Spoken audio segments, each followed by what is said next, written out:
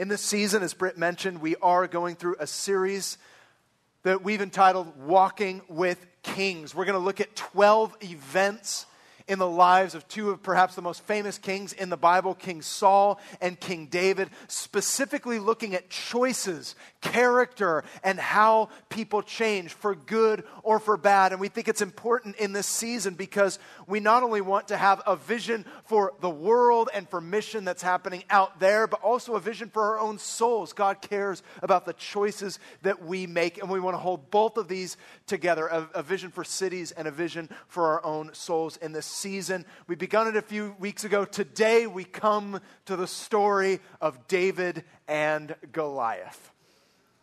1 Samuel chapter 17. I'm going to read verses 31 through 52, and we're going to pray, and we're going to ask God specifically to speak to us today about courage. 1 Samuel 17, verse 31. When the words which David spoke were heard, they told them to Saul, and he sent for him. And David said to Saul, "Let no man's heart fail on account of him.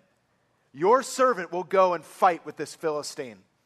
Then Saul said to David, "You are not able to go against this Philistine to fight with him, for you are but a youth, while he has been a warrior from his youth." But David said to Saul, "Your servant was tending his father's sheep when a lion or a bear came and took a lamb from the flock. I went out after him and attacked him and rescued it from his mouth. And when he rose up against me, I seized him by his beard," that's awesome, "and struck him and killed him. Your servant has killed both the lion and the bear, and this uncircumcised Philistine will be like one of them, since he has taunted the armies of the living God."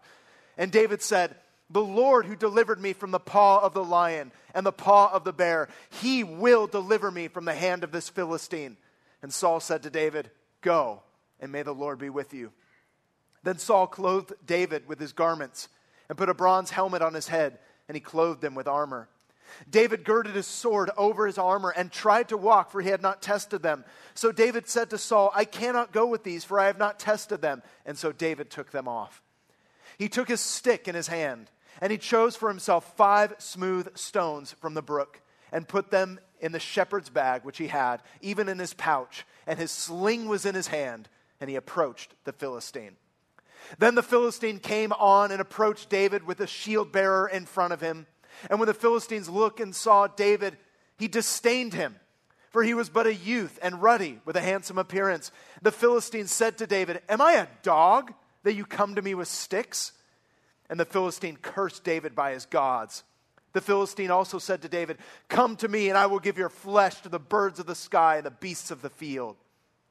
Then David said to the Philistine, "You come to me with a sword, a spear, and a javelin, but I come to you in the name of the Lord of hosts, the God of the armies of Israel, whom you have taunted." This gets good. "This day the Lord will deliver you up into my hands, and I will strike you down and remove your head from you. And I will give the dead bodies of the armies of the Philistines this day to the birds of the sky and the wild beasts of the earth, that all the earth may know that there is a God in Israel, and that all his assembly may know that the Lord does not deliver by sword or by spear, for the battle is the Lord's, and he will give you into our hands." Oh, yes. Then it happened that when the Philistines rose and came and drew near to meet David, that David ran quickly towards the battle line to meet the Philistine. And David put his hand in his bag and took from it a stone and slung it and struck the Philistine on his forehead. And the stone sank into his forehead so that he fell on his face to the ground. Thus David prevailed over the Philistine with a sling and a stone. And he struck the Philistine and killed him, but there was no sword in David's hand. Then David ran and stood over the Philistine and took his sword and drew it out of its sheath and killed him and cut off his head with it. And when the Philistines saw that their champion was dead, they fled. Friends, this is God's word. Amen? Let's pray together. Heavenly Father, give us courage.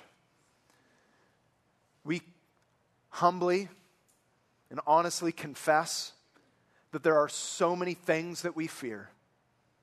So many ways in which we easily cower from the call that you have on our lives, from what you are calling us to do.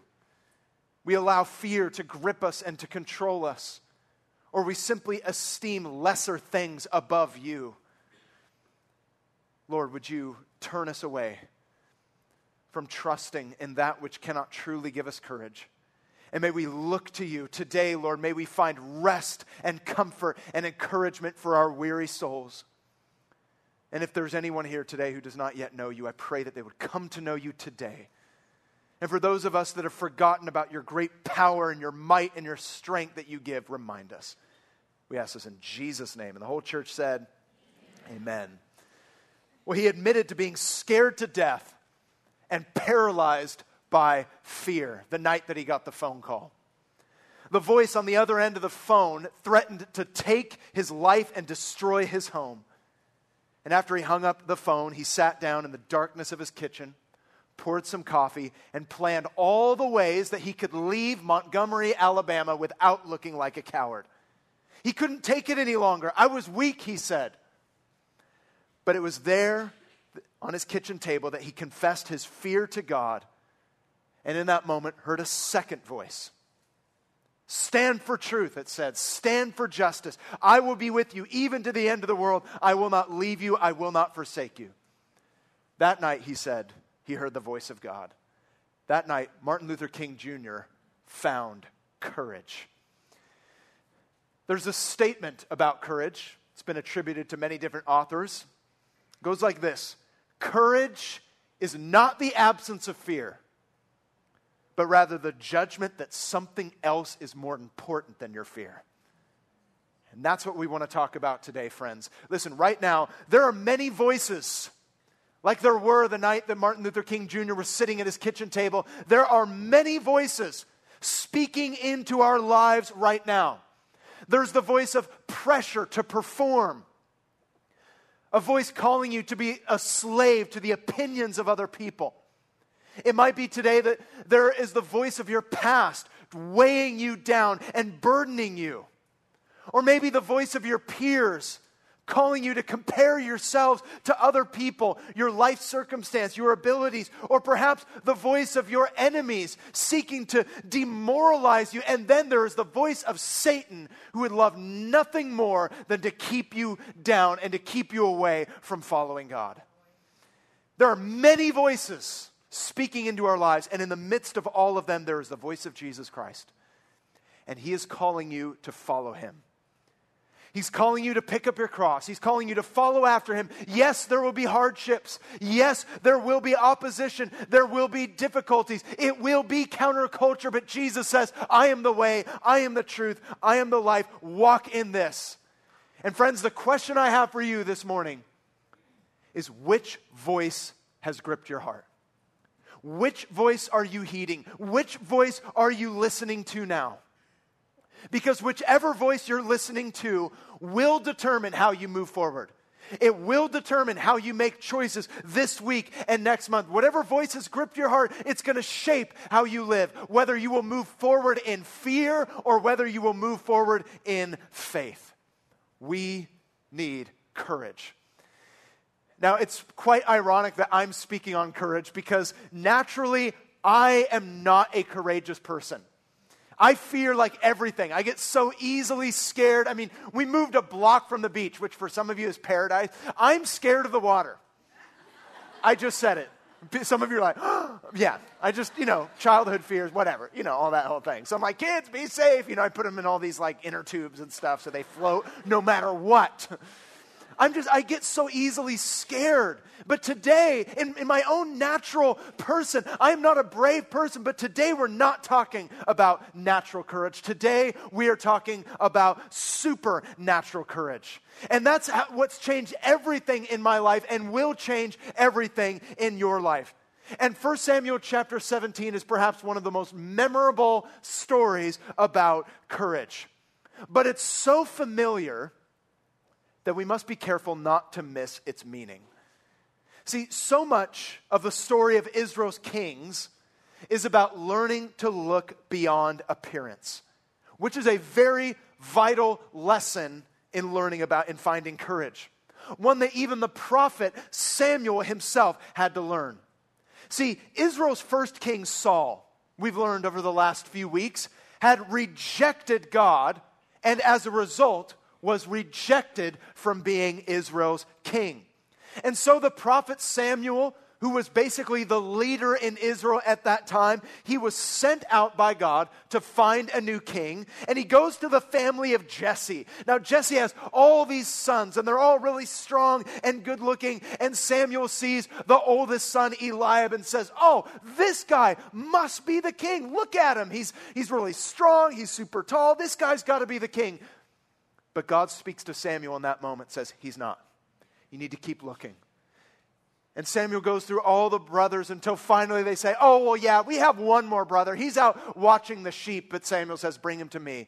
And that younger brother was named David.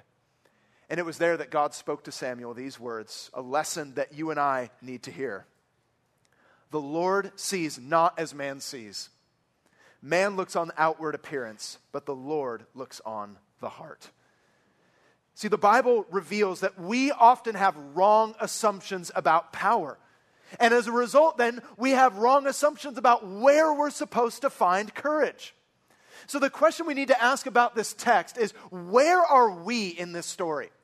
When you read about David and Goliath and all the other characters in this story, who do you identify with? Do we identify with David or Saul or the Philistines? Where are we in the story? What's the takeaway from the story of David and Goliath? Is this just an inspirational tale for the small business facing corporate America? Like, you can do it. Or the underdog athletic team who's going to make a grand comeback against the favored opponents. Like, is that the takeaway that we're supposed to get from the David and Goliath story? See, many people, even Christians, have taught this story just as an inspirational, moralistic tale. David fought his giant, so you can go out and fight your own giant. Is that the meaning? See, we know the story, but we need to understand it. I want you to notice straight away, very little attention is given to the battle itself. I mean, the action is over almost as quickly as it begins. What takes up so much time, the attention is given to what people are saying about the battle. They're talking to each other. Everyone has something to say. Everyone is gripped by something. Everyone in this chapter is preaching a sermon. Everyone's preaching. They all believe something, and understanding this will teach us three things: why we need courage, what keeps us from courage, and where we can get courage. So first of all, why do we need courage? 20 miles southwest of Jerusalem is a chasm, which 3,000 years ago separated two armies in deadlock. It was on either side of the valley of Elah that the army of Israel encamped and the army of the Philistines encamped. See, as we've learned over the last few weeks, Israel at this time was under threat of becoming slaves to the oppressive Philistines. And the embodiment of this threat was a man over 9 feet tall, carrying armor, which weight was the equivalent to a grown man. See, this deadlock between these two armies, it was going to be settled by one battle. A one-on-one battle. Each side would choose a champion, and these champions would go out to fight, and whoever won that one-on-one battle would win a victory for their people, and whoever lost would bring about defeat on their people. So when it came time for the Philistines to choose, who do you choose? The 9-foot-tall guy. Like, of course, yes, let's have Goliath. Let's have him go out and represent us. But who would represent Israel? You'd like to think that in reading a story in the Old Testament about Israel, about the people of God, that faced with threat, that they would be the first ones saying, we're going to trust God and we're going to do this. But when you read the story, everyone's a mess. Just like you and I often are. We're like, yay, we believe God. One thing happens, like overdraft charge in your bank account. We're like, where's God? Where is he? I don't know. We just so easily become a mess. So before you just judge everyone in Israel, just look in the mirror for a moment. Everyone's a mess. They don't know what to do. The existence of God's people was at stake. This was national insecurity. The presence of a great enemy reveals a contrast between Saul and David, one of the great central themes of this book. And the Philistines represent a much larger biblical theme: threats against God's people and God's purposes. What Goliath and the Philistines represent all throughout the Bible is there's this constant threat against God's people and against God's purposes. Sin threatens to take us down. Death wants to keep us there. Satan wants us enslaved. Lies threaten to keep us away from God and away from His purposes. Friends, there are real threats which can result in real fears. That's what we face day in, day out, and the battle is played out in our daily lives. You might be hearing all these voices even right now, lies saying, well, God doesn't love you. Are you really accepted by grace? Should you really obey the voice of the Lord? Shouldn't you just look out for yourself? Should you really reach out and serve your community? Should you really listen to the power of, or to the leading of the Holy Spirit? Should you do that? See, there's all these voices speaking. And there's always this temptation to give up or to give in, to compromise, to say, well, I'm not really going to follow God in this matter, or I'm just going to give up there, or that seems too risky, I'm not going to do it. See, whenever there's someone or something that has power to take away what we think gives us security, we get scared. We'll all be faithful until it gets risky, right? Everybody likes the idea of being faithful. Right? Who have you ever met that said, my goal in life is to be a totally unfaithful person? Now, there are unfaithful people, but rarely does anyone actually endeavor to be an unfaithful person. We like the idea of faithfulness.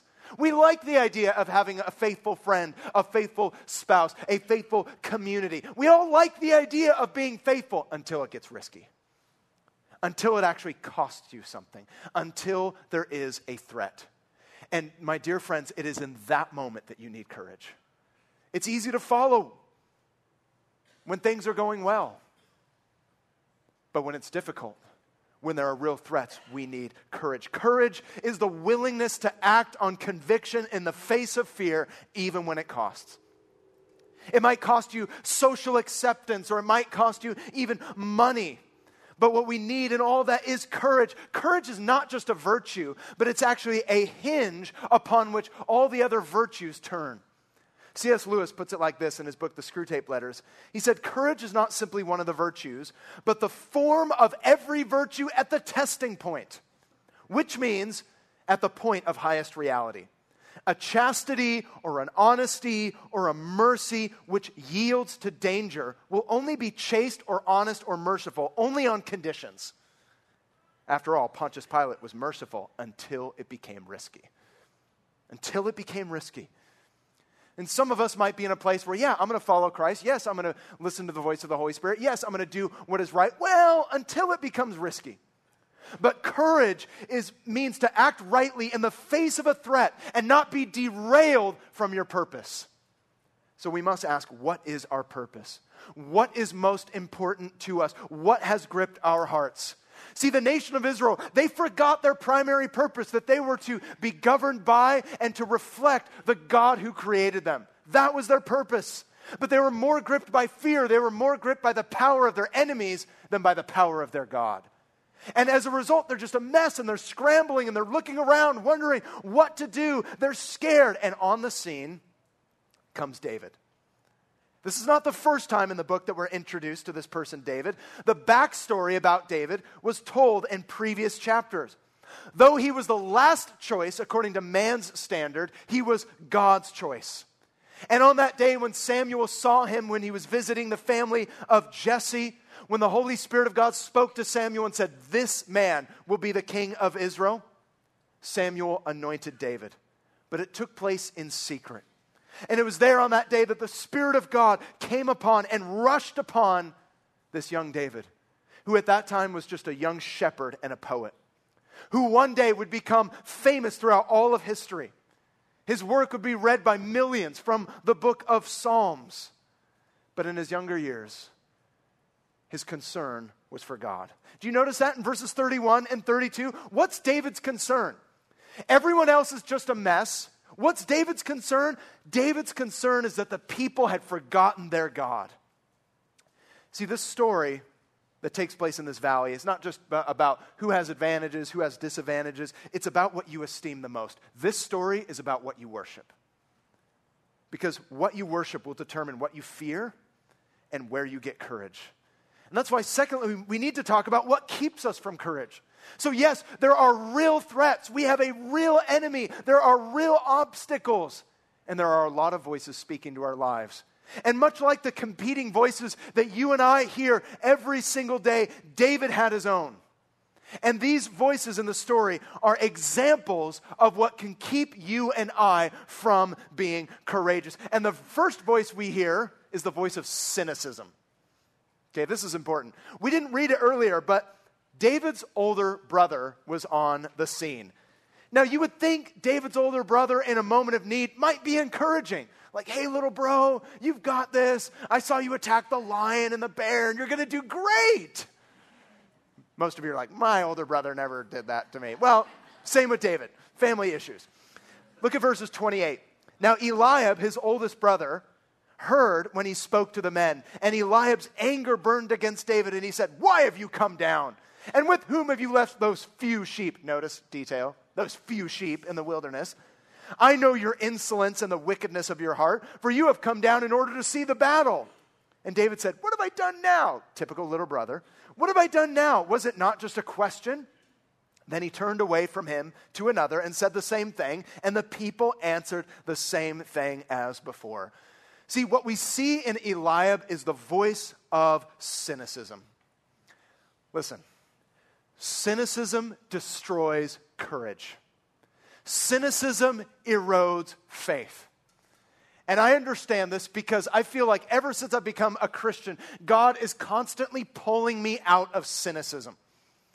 You know the voice of a cynic. What? You're going to pray. Nothing's really going to happen. Yeah, we'll go to church and we'll pray for these things. But, we're going to pray for these new endeavors in the coastlands. But, is anything really going to happen? Are you really going to see a miracle? I've been praying this for years. And, yeah, sure, do the right thing. But what good is it going to do? That is the voice of a cynic. See, here's the thing about cynics. Cynics claim to see everything clearly. Oh, I see through that. I see how it's all going to happen. Yeah, I'll go along with your little thing. We'll try to ask God for great things, but no great things will happen because no great things ever happen. And then we'll get here, and then what are you going to do? See, cynics, they speak so authoritatively, like, oh, I see how this is all going to end. And some of you know that voice. Some of you know that voice well. And some of you today, you are that voice. You're the voice of a cynic, maybe even in this church. Yeah, these new endeavors, new mission, whatever. No, not whatever. Listen, I'm going to preach for a minute here. Is that okay? Can I do that as a church? And I preach to myself because I know, especially being born and raised in the San Francisco Bay Area, which breeds cynics, I understand this. I need this. Listen, if you're a cynic, then you claim to see everything like you've got it figured out. And the Word of God says to you, really? Do you actually know everything? Do you really know everything? Do you know the Alpha from the Omega? Do you know the beginning from the end? Were you there when God created the world? No, I don't think you were, actually. Were you there when God did the miraculous in time past? Were you the one that created animals? Nope, you weren't there, were you? Were you there when I brought you forth in your mother's womb and you came into this world? Did you give yourself your own life? No, you weren't there. So just for a moment, humble yourself before the Word of God, die to your cynicism, and lift up the name of Christ. That needs to happen in our lives. That needs to happen in our church. And some of you who are married are like elbowing your husband, your wife. Like, we're going to have a good lunch today after church. See, some of us, we're so familiar with this. Like, what are you doing, Aaron? What is this happening? It needs to stop. Cynicism will destroy courage. But there's also the voice of despair. And we find that in the voice of King Saul. Think about what's going on here. King Saul is the one that should be fighting. King Saul is the one who should have said, when they were looking for a champion, King Saul should have said, I will go. But instead he's sitting in his tent like, who's going to go? And everyone, the soldiers, like, maybe the king? Oh, maybe not. No, he's kind of sad. Saul's the king of Israel. He's the one that should be fighting. And yet we know now that because he'd rejected God, God had rejected him as king. The Holy Spirit, who had once come upon him, had departed from him, and he is now, like everyone else, he's so gripped by Goliath. He's so gripped by this Philistine champion that his heart is gripped by fear. He's so impressed with the size and the armor of the Philistines that he's depressed that he doesn't have it. In one sense, both Saul and Goliath are trusting in the same thing. On the one side, you have Goliath. He's like, I'm 9 feet tall, and I've got all this armor. And Saul's like, he's got the armor. He's 9 feet tall. Saul and Goliath are trusting in the same thing. And in both cases, God is completely irrelevant.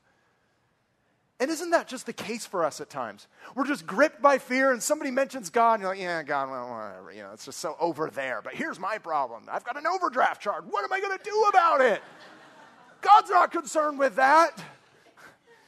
In both cases, God seems irrelevant, and oftentimes it is the case in our own life.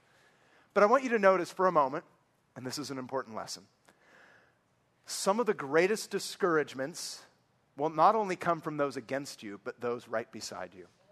Have you noticed that the cynicism and despair is coming from the people who should be on the side of David?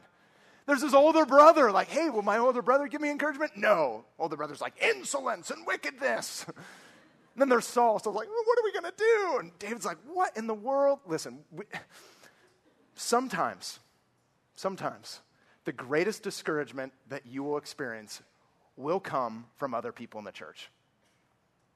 Can we talk about this? It happens. It happens. And I want to make this point very clear for two reasons. One, expect that may be the case. Don't let it derail you when it happens. I remember being a new Christian, and I was in that phase where I'm like, oh my gosh, like everything's amazing. And I had this one person that's like a cynic. It's like, well, is God always amazing? And I'm like, wait, are you a Christian? Can a Christian say that? And I was caught off guard because I didn't realize that the discouraging voice in my life would actually be a fellow Christian. But it happens. So I say that to inform you, first of all, expect that might be the case. But secondly, do not let it discourage you, and do not allow that voice to make you bitter. It would be so easy to be David and be like, my older brother, my father's not there. King Saul, the king, like he didn't come through for me, and my older brother didn't come through for me. And let's be honest, so many of us, we operate out of woundedness. We're like, oh, these people are discouraging, those people are discouraging, so I'm not going to do anything. But David doesn't do that. And neither should you, and neither should I. Do not let this make you become bitter, because dealing with discouraging words is part of your own growth. It's part of your own growth. God actually uses it to prepare you. Sometimes your friends and even other people in the church might speak a discouraging word. That is an opportunity for you to trust in God's word. Spurgeon was very honest about this. Love Spurgeon. He said, many a man meets with more trouble from his friends than his enemies. And when he has learned to overcome the depressing influence of prudent friends, he makes short work of the opposition of real adversaries. Thank you, Mr. Spurgeon. But see, David seems almost immune to it. Why? Because David was already living in a pattern where he was offering up his life and his abilities to God, and he was able to watch God use them, watch God guide them. When David was trying on Saul's armor, it didn't fit in verses 38 through 40. And that was okay. David said, I don't need your armor because I've been watching God use my sling. I've been watching God use the skills that he's given me as a shepherd in protecting the flock. It wasn't wrong that David didn't wear Saul's armor. It just didn't fit. And the point I want you to see here, friends, with David is this. Courage that he had on the battlefield was courage that was previously cultivated in the wilderness. It was when nobody else was looking. The courage that he had in public was courage cultivated in private. It was there when nobody else was looking that he learned that God's voice was the most important voice. I don't think any of us love going into a wilderness season. Like I've never met a Christian who said, yes, Lord, take me into the wilderness season where nobody's around and nobody's encouraging me and like nobody's there. Like I've never heard a Christian say that. And yet, it is very often in the wilderness that we learn to hear God's voice the most. We learn that God's voice is the most important voice. And we need to know this because there's another voice in this battle, and it's the voice of arrogance. It's the voice of Goliath. What's Goliath doing in this battle? He's seeking to intimidate. He's seeking to demoralize. He's seeking to do the very things that Satan himself will do to you. See, in this sense, Goliath is in some ways a representative of Satan, of the devil, who will come in and seek to lie to you, discourage you, and he'll do one of two things. He'll either try to puff yourself up by saying, oh, you're amazing. You're so amazing, you don't even really need God. And you're like, I am kind of amazing. I mean, that's what the culture's always telling me. Like, I'm amazing. I don't really need God. See, Goliath and the Philistines are like, look at what we have. Look at our armor. Look at our champion. Friends, that is the wisdom of the world. Saying, look to your own strength. Look to yourself. You've got this. You don't need God. You've got this on your own. You can do it on your own. And everybody hears that in our culture like, yeah, pump your fist in the air. Like, I've got this. I can crush it. It's a counterfeit courage. That's what we see in Goliath. It is a counterfeit courage. And if Satan can't win in trying to puff you up, he'll beat you up. He'll just say, you're not the beloved of God. Where did you read that? I mean, you sinned last week. You don't belong in the family of God. I mean, does God really love you? Is he really going to provide for you? I mean, has God really answered your prayers? Friends, the voice of Satan wants to rule your life. The voice of Satan wants to keep you back from obeying God and trusting in your own strength. And that's exactly what Goliath was doing, and it is the voice of arrogance, and we are not to listen, for Goliath was foolish in looking to himself. He was so confident in his own strength that apparently he didn't see the leather straps on David's sling. He was so blind. And friends, now the stage is set. God in this story would give a great victory through what everybody else considered as a weakness. Who's this boy, this shepherd? Like, what's he going to do? And yet it was through him that God would bring a victory. And so we begin to see the ways in which David's role will anticipate the role of Jesus Christ. In fact, you need to study the life of David in order to learn more about the person of Jesus Christ. In fact, when Jesus is first introduced to the world in the Gospels, he is introduced as what? The son of David. David's life is an indispensable background for understanding what the life of Jesus means for us. That's why so much time and space in the Bible is given to the life of Jesus. When David is at his worst, we'll see our need for Jesus. When David is at his best, we'll see an anticipation of Jesus. And there's striking similarities between the two. Both David and Jesus were born in Bethlehem. Both David and Jesus were rejected by their brothers. Both David and Jesus were anointed as king before their reign was fully consummated. And so, in anticipation of Jesus, and in contrast to Saul, David steps out to face the giant. And we begin to see the ways in which David will rise as king, showing us, thirdly, where we find courage. You might think, what does this story have to do with me? Like, what is this ancient story? Okay, David, he's anointed as king. There's this giant. Like, what in the world? Where do we find courage from this? Friends, the clue is found in David's speech. David picks up some stones, he runs towards the enemy, and as he does, he preaches a sermon. Don't you love that? I just picture him like slinging, and he's like, first of all, point number one, God is living. Secondly, he is victorious. Just in full swing, David is preaching a sermon. He's declaring truth as he's going forward, and he's not only declaring truth, he's acting on it. He says, the living God. Did you notice that? He said, the living God, the living God. There is a pattern I want you to notice in all of David's commands. When he says to the giant, like, you're going to die, the birds and the beasts are going to eat on your body. So graphic. You're like, oh, yeah, welcome to the Bible. It's there as David is just preaching this sermon and he's giving all these commands like, I am going to fight against you. All of his imperatives are based on indicatives. In other words, everything that he's saying is going to happen is based on something that is already true. David is saying, because God is, therefore I will do. And friends, that is how we are to live our lives. We are to move forward knowing what is already true about God so that we can act on it. God is alive. God is victorious. And therefore, I can move forward. David was able to face the giant without Saul's armor because he had an armor on the inside. He had an armor over his heart, and that was the truth of God. But that is not all there is to the story. we don't just stop there. See, some people, they stop there and they think, okay, great story. David's awesome. If I could just have a faith like David, then nothing bad will happen. I've heard that taught a lot in churches. If I could just have a faith like David, and we make these big posters of David, which is fine if we do that. But David's not our Savior, is he? We just think, if I could just be more like David, nothing bad will happen. And so here's how it goes down in the Christian life, if we believe that way. We say, man, today, it's Sunday. I'm going to be like David.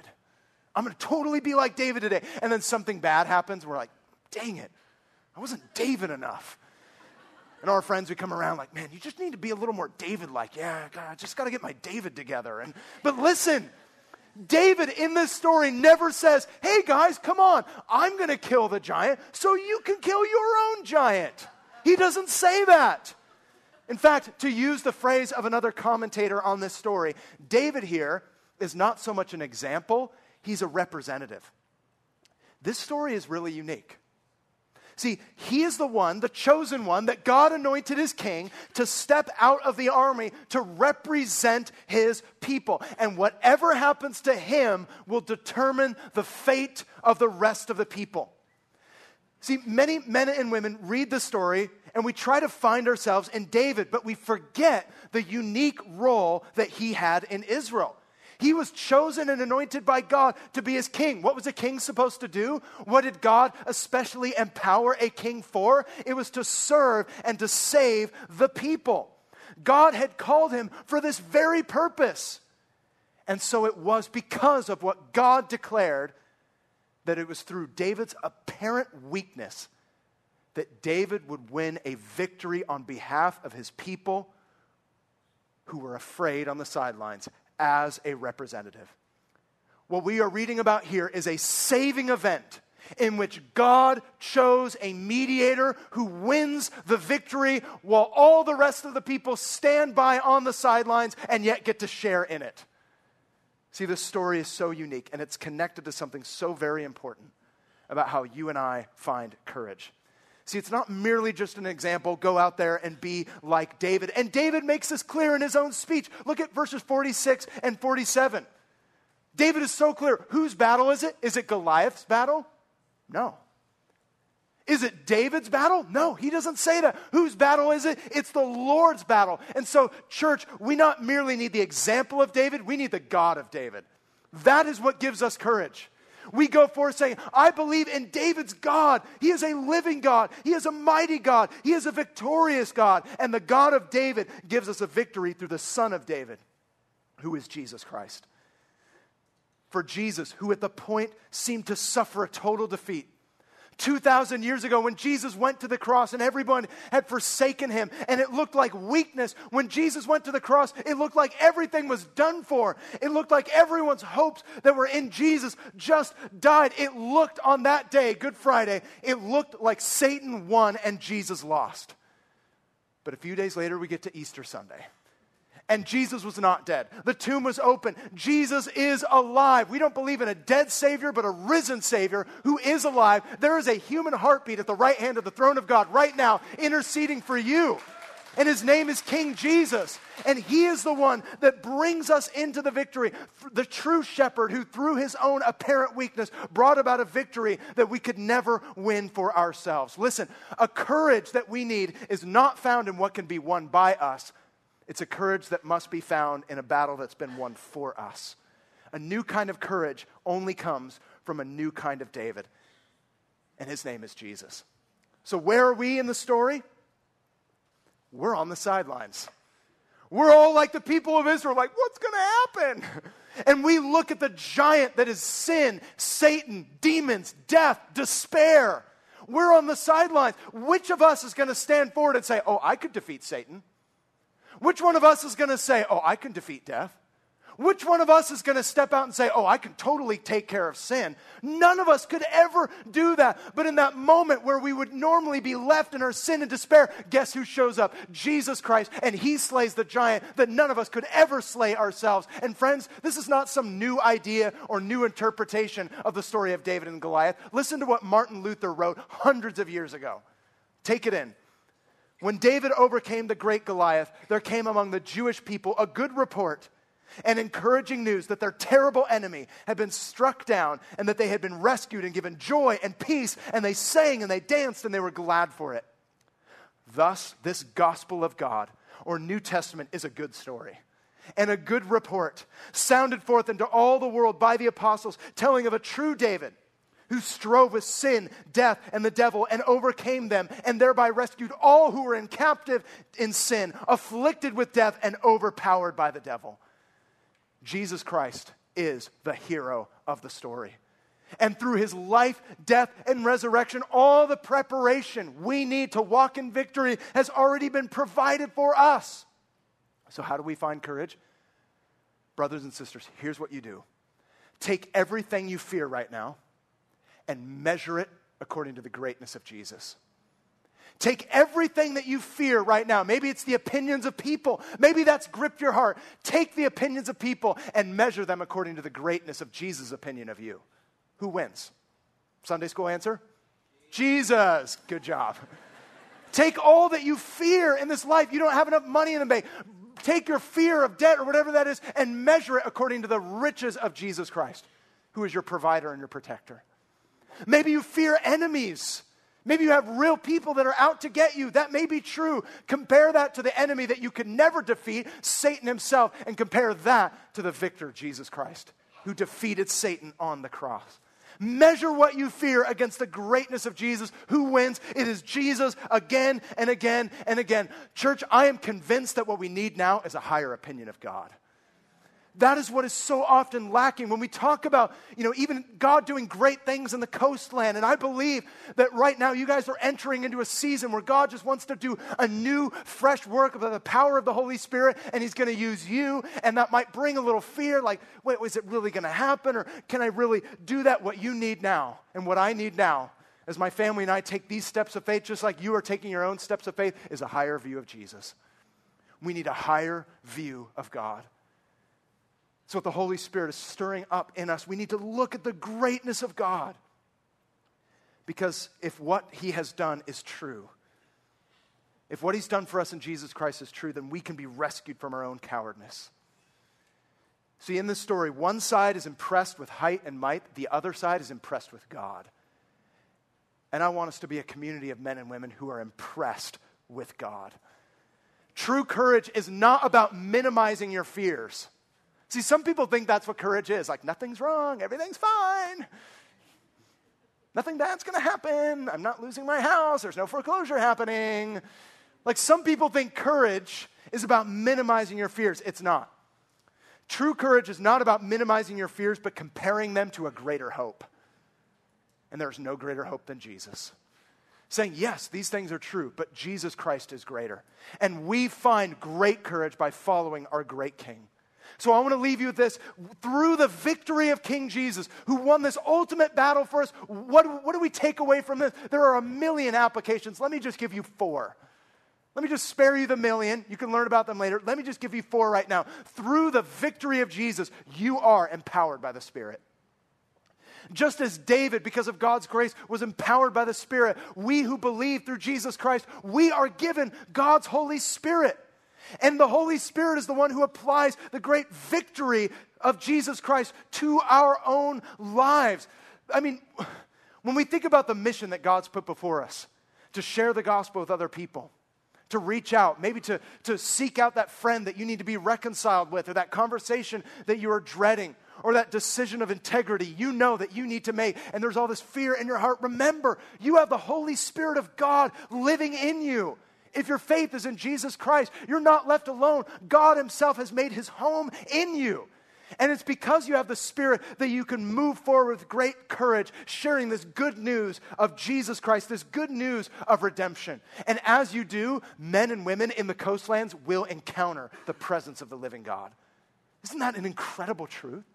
Because we have the Holy Spirit, we become God's ambassadors. We become God's representatives so that other people can encounter the living God. That is what I desire. I desire that for myself. I desire that for others, that we would encounter God.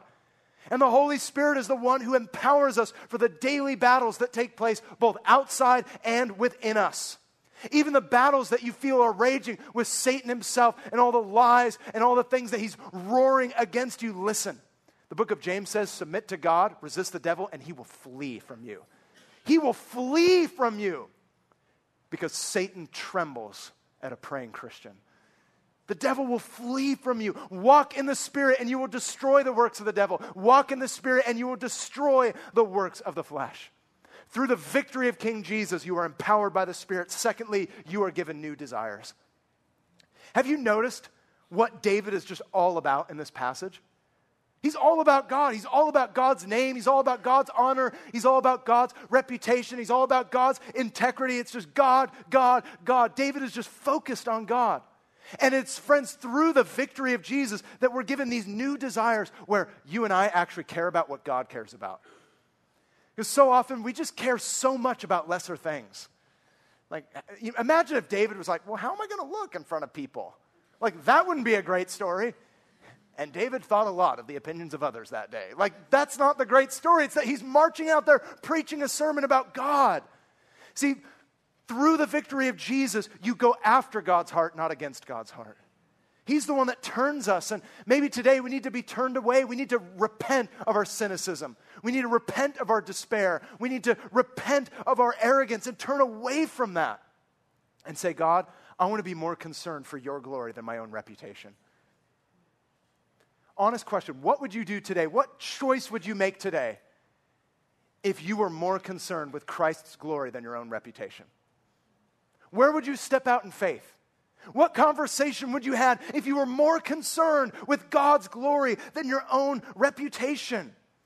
See, David here is saying, God, your reputation matters. Your people matter, and that's worth the risk.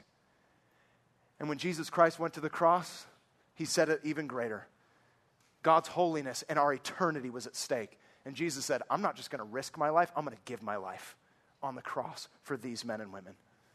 Which leads to the third. Through the victory of King Jesus, you are willing to stand alone. It is great to know, friends, that there are other people around you. I mean, you're in a room right now of hundreds. It is so great to know what a blessing it is to be able to know other Christians. Have you ever thought about that for a moment? We tend to take for granted the fact that we even know Christians. We're like, they're kind of weird, they're kind of lame, I didn't like their prayer. They should have eaten gum before they prayed for me, but I'll forgive them. Like we get so familiar with this. But have you ever just stopped and got on your knees and thank God from the bottom of your heart that you even know a Christian? Oh, maybe just glory in that. It is so wonderful. But there are and will be times and seasons where you will stand alone. David had to learn what it meant to be alone before God in the wilderness. And we must learn the same in those secret hours when nobody else is watching. And here's why this is so important, friends, because if you're only willing to follow Jesus in a crowd, then you're following the crowd, not Jesus. If you're just like, hey, I'm into Jesus because look, everybody else here seems to be into Jesus. This is great. But then you're just following the crowd. What will happen when the crowd dissipates? What will happen when the people begin to fall away? Will you still stand? But see, this is what the Holy Spirit gives you. This is what the victory of Jesus gives you. Courage to stand alone. And at times, yes, it will be hard. Paul the Apostle in the New Testament, he knew what it was like to stand alone. In fact, he knew what it was like to be abandoned by his own friends. If you've ever read Paul's second letter to Timothy, it's like his final letter. It's like his last will and testament. And he's writing to young Pastor Timothy. He knows his time is short. He knows he's about to die. And he's writing this very personal, very honest letter to Timothy. And in there, he acknowledges that he had been abandoned by other people. Listen to what Paul says. At my first defense, no one came to stand by me, but all deserted me. Stop right there. Many of us are really good at writing that sentence. Everyone's deserted me. Everyone's abandoned me. No one came by my side. And usually from there, we get into bitterness and we just get frustrated with other people. Like, oh, nobody was there for me. Like, I'm done with church. I'm done with these people. We might even, if I was Paul writing that letter to 2 Timothy, I would, by name and by action, list everyone who's ever abandoned me. I'm like, Timothy, I want you to know before I die, there was Robert, total jerk. Never called me back. Never replied to my text. Then there's Susie. Oh, Susie. Let's not even talk about Susie. Never even replied to my email.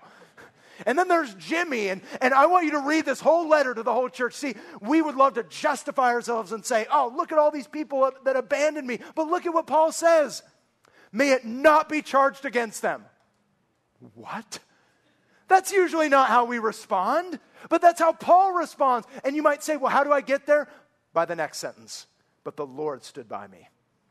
The Lord stood by me and strengthened me so that through me the message might be fully proclaimed. It is when this vision of the victory of Jesus Christ has captured your heart that you can say, even in the most difficult of times, the Lord stood with me. The Lord stood with me. Church, you never need to fear ultimate abandonment, the failures of others, or even the opposition of your greatest enemy, for when God stands with you, you never stand alone. He is always with you. And knowing that you belong to God is the beginning of your courage, which leads to my last point. Through the victory of Jesus Christ, you are more than conquerors. You are more than conquerors. Paul says that in Romans 8. You're more than conquerors. Why? Because Jesus Christ, because he's victorious, is even working all the bad things in your life together for good. Somehow, some way, he's weaving everything together, even the difficult trials. And if you doubt that, look to the cross. What on Good Friday seemed like the worst thing ever on Easter Sunday was the best news you could tell. God, right now, is weaving everything together for good. And because of Christ's victory, you are more than a conqueror. And this is to be the armor over your heart. So how do we respond today? What is the first thing we should do? What's the application I want you to take away with? It's this: rejoice. What was the first thing the soldiers did? Did they go out there and try to kill Goliath? No, Goliath was dead. What did the soldiers do? They partied. They're like, yay! Our enemy has been defeated. This is the first thing that the soldiers did, and it's the first thing that you and I should do in hearing about the victory of Jesus Christ. Christ has conquered the worst, and so has enabled us to face everything else. Let this fill your mind and fire up your imagination that Jesus is victorious. And he's the one that causes you to sing. That story about Martin Luther King Jr. getting that phone call that night, well, it turns out that night that he was informed that his house was bombed. And when he showed up to his property, all these people were there, and they were ready like a mob. They were ready to do battle. What did he do? He sang Amazing Grace. He led everybody in singing Amazing Grace. What in the world? How can you do that? Why? And why could we sing Amazing Grace even in the worst of circumstances? Here's why. Because the one battle that could have truly wiped you out has already been won in Jesus Christ. Amen? That is good news. Jesus is victorious. And Christ gives us the courage we need because he's working all these things together for good. True courage is not the absence of fear, but the presence of Jesus Christ. We're all scattered on the sidelines, but we discover courage as we look to the great victory of our King Jesus and we listen to his voice. And so today, church, I want you to take steps in that victory. If you've never accepted Jesus Christ as Savior, today is the day. Say, Jesus, I trust you. Accept me not on the basis of what I've done, but on the basis of what you have done. Take that step today. If you need prayer for anything, I want you to come up and ask for prayer. It takes courage to come up and say, I'm in need. But let's just get over it. All of us in this room are in need. That's why we lift our hands in worship. You ever noticed that? You're like, I don't like to do it. It makes me feel vulnerable and weak. Guess what? You are vulnerable and weak. And we need the power of God. So all of us in here should be like, God, we need you. But we don't need to do it with fear, but with joy, because Christ is victorious. And we proclaim this. And as you come up and take communion, I want you to take the bread, dip it in the cup, and say, Jesus has won. Satan is a defeated foe. My sin has been taken care of. And so we can confess and repent freely because of Christ's victory. Amen? Amen. Let's give God another. And let's enter into that worship right now. Heavenly Father, we thank you for the victory that is in Jesus Christ, and that our response today is that of rejoicing. Thank you that you have conquered all of our greatest fears, and you will always be faithful to us, even when we are unfaithful. So God, may we rejoice in that today. May we take courage. May we not listen to all the other voices seeking to keep us back from obedience, seeking to keep us back from your will and your blessings. Jesus Christ, may your voice trump all others. And even in this time, God, may we just experience the joy and freedom of worship. that we would just declare, just, Jesus, you are worthy of my worship. You're worthy of my worship, and you have conquered our greatest foe. May we rejoice today. May we receive prayer in faith, communion in faith, and worship in faith. We ask today in Jesus' name. Amen.